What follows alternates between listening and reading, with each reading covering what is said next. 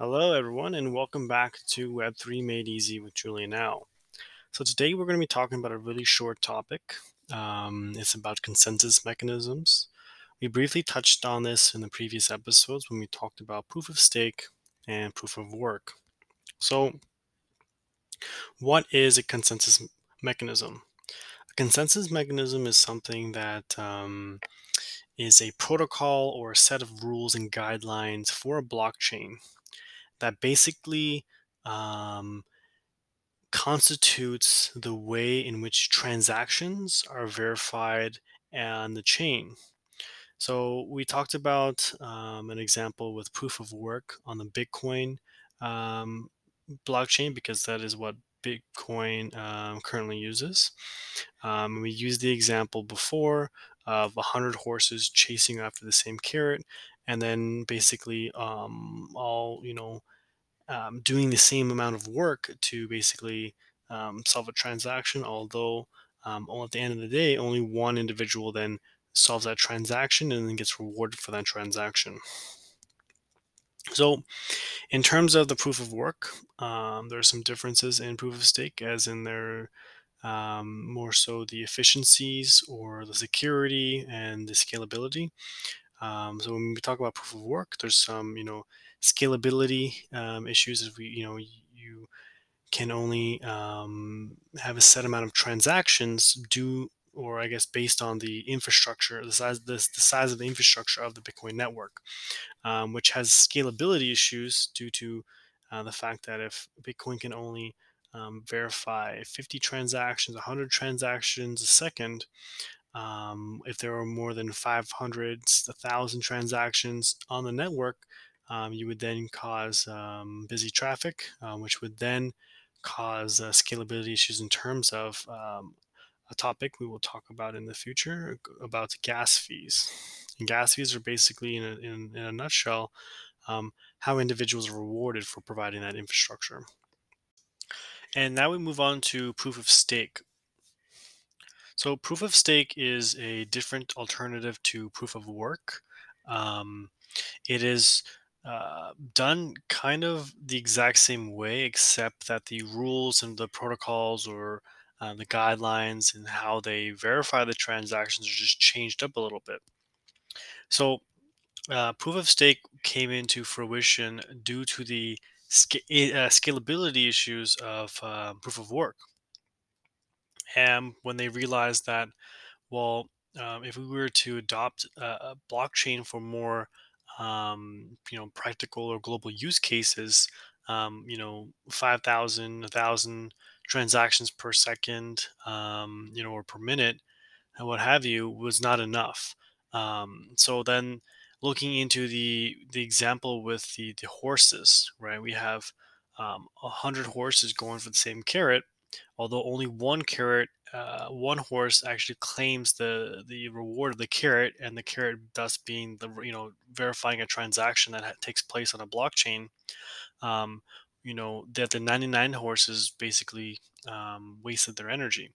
So staking went around and tried to figure out a way, okay, how do we optimize it so that one or two horses could chase a carrot, and then the other 99 or 98 horses could then go chase their own separate ones as well, thus then 100 100 timesing the amount of transactions per second that a blockchain could handle, depending on the size of the infrastructure.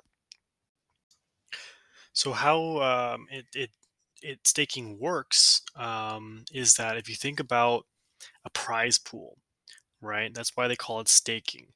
Basically, you're putting in proportionate to the amount that you are serving in the transaction list.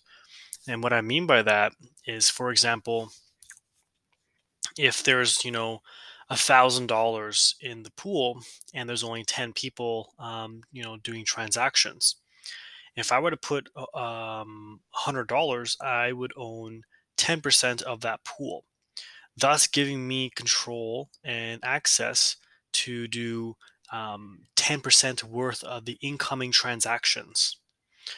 So that means that, and this kind of solves two different things here. It's that Now you give you have a mechanism in place where, okay, it's okay now, one or two horses, or individuals could kind of race for that one transaction. And but then you would ask the question, okay, well, how would we know that these individuals would be as safe as proof of work? Because there's 99 people checking these transactions as well.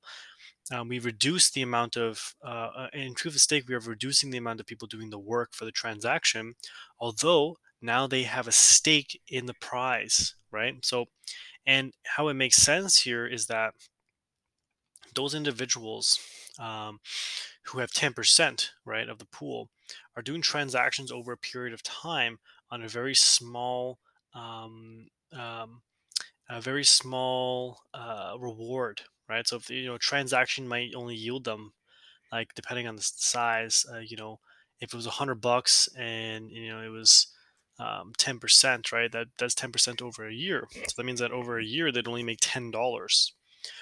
So you can see here now that, okay, well, it would be very in against their prerogative to do fraudulent transactions, because, as someone else might actually like, now we have two horses. The horse behind him, right, might check the transaction, and if the transaction is completely wrong, or fraudulent, he would lose access to his $100, right, versus his 10. It's not really incentivized for someone to lose all that money. So that's kind of how they really go about that. Um, right. So, if he owns 10% of the pool, there's, transactions coming in daily, and there's 100 transactions, he gets access to 10 transactions a day. And that's really how the APY works, right? So, when people are making money in blockchain, in terms of like the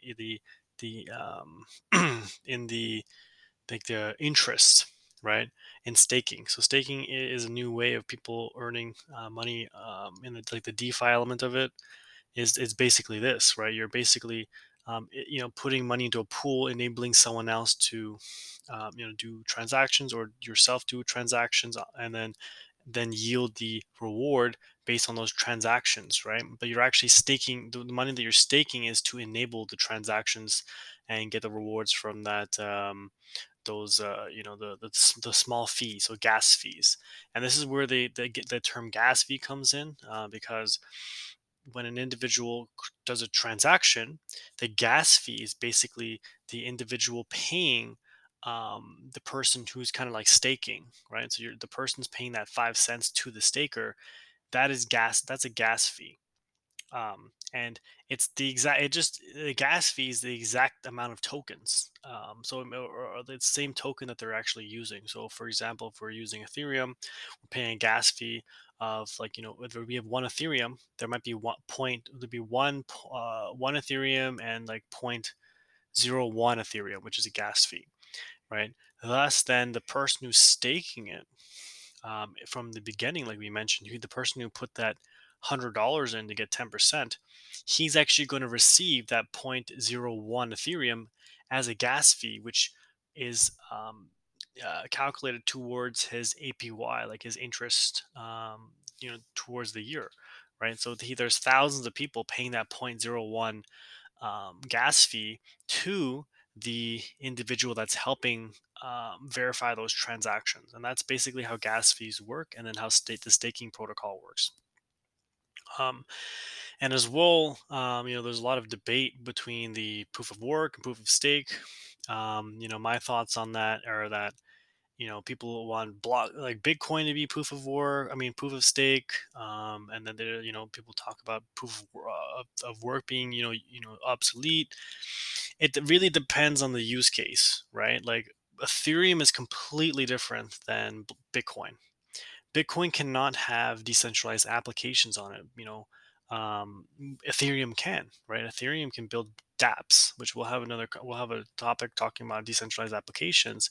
And decentralized applications are basically just blockchain businesses, right? Blockchain businesses need like a really, really resource and transaction intensive, whereas, like we talked about before, with that, Bitcoin is basically digital gold, right? You're not really using gold all the time, right? And if it's more so a store of transactional value. It's, it's more so that you're probably going to buy it here and there and leave it. It's not something that you'd be like constantly buying, um, you know, on the run with. You wouldn't make 10 transactions a day or two transactions a day. It'd probably be one transaction a month. Whereas on Ethereum, those transactions are probably like two, three, four times a day, right? So you can kind of see the differences there. Um, so um, and going back into Ethereum, Ethereum actually at the moment is a proof of work. And although so there are there's these things called side chains and layer twos, right? And the layer two is basically um, a um, a blockchain on top of a blockchain. And how that works is, okay, if they're saying that Ethereum gas fees are expensive because it's like $50, like zero point zero 0.01 Ethereum or something like that. Another blockchain is then built on top of Ethereum, which on that specific blockchain, right, has like 50 transactions, and then basically um, puts a request to do a transaction on Ethereum with those 50 transactions within their own blockchain into one transaction, so that it only costs zero point zero 0.01. It costs still that $50, but then it's spread out again against 50 transactions. So that's what a layer two is. It's just one layer above the main layer. So it's also a different conversation as well. But to keep in mind is that Ethereum is in the process now of switching to a um, um, proof of stake platform. So that's something that's going to be very interesting to look into, as there's been whole blockchains and businesses built on a layer two due to the fact that there was restrictions as well on Ethereum, right? So they had needed these layer twos to basically run cheaper transactions. But what starts to happen when Ethereum starts having very cheap gas fees, right? The moment they have very expensive gas fees due to the high volume on that blockchain. So it's going to be interesting to see what that happens. So after this episode, you should have a very basic understanding now, or good understanding of how a consensus mechanism works, and how that affects blockchains from a verifying transaction standpoint. Thank you so much for listening to this podcast, and I'll catch you on to the next. See ya. As a side note, an example for an NFT, I wanted to talk about our NFT. You'll probably notice on the episodes for this podcast these images that are very different from each other. So if you actually look at the cover art for every episode, it's actually part of our Cyber Friends NFT. So our Cyber Friends NFT, we want to create a world where this is going to be your first NFT you'll ever receive. So like we talked about earlier with the Bored Apes, the Crypto Punks, etc. Our special unique selling point with the Cyber Friends is that it's a completely free NFT. So, and it'll be the easiest NFT for you to get. So we want this to be your entryway into NFTs. So if you're interested in getting a Cyber Friends NFT, look onto our website and then sign up with your email. And when our wallet comes live, you'll get a special link that'll bring you to become a beta user, and then as well get your first free NFT. And catch you on the next episode.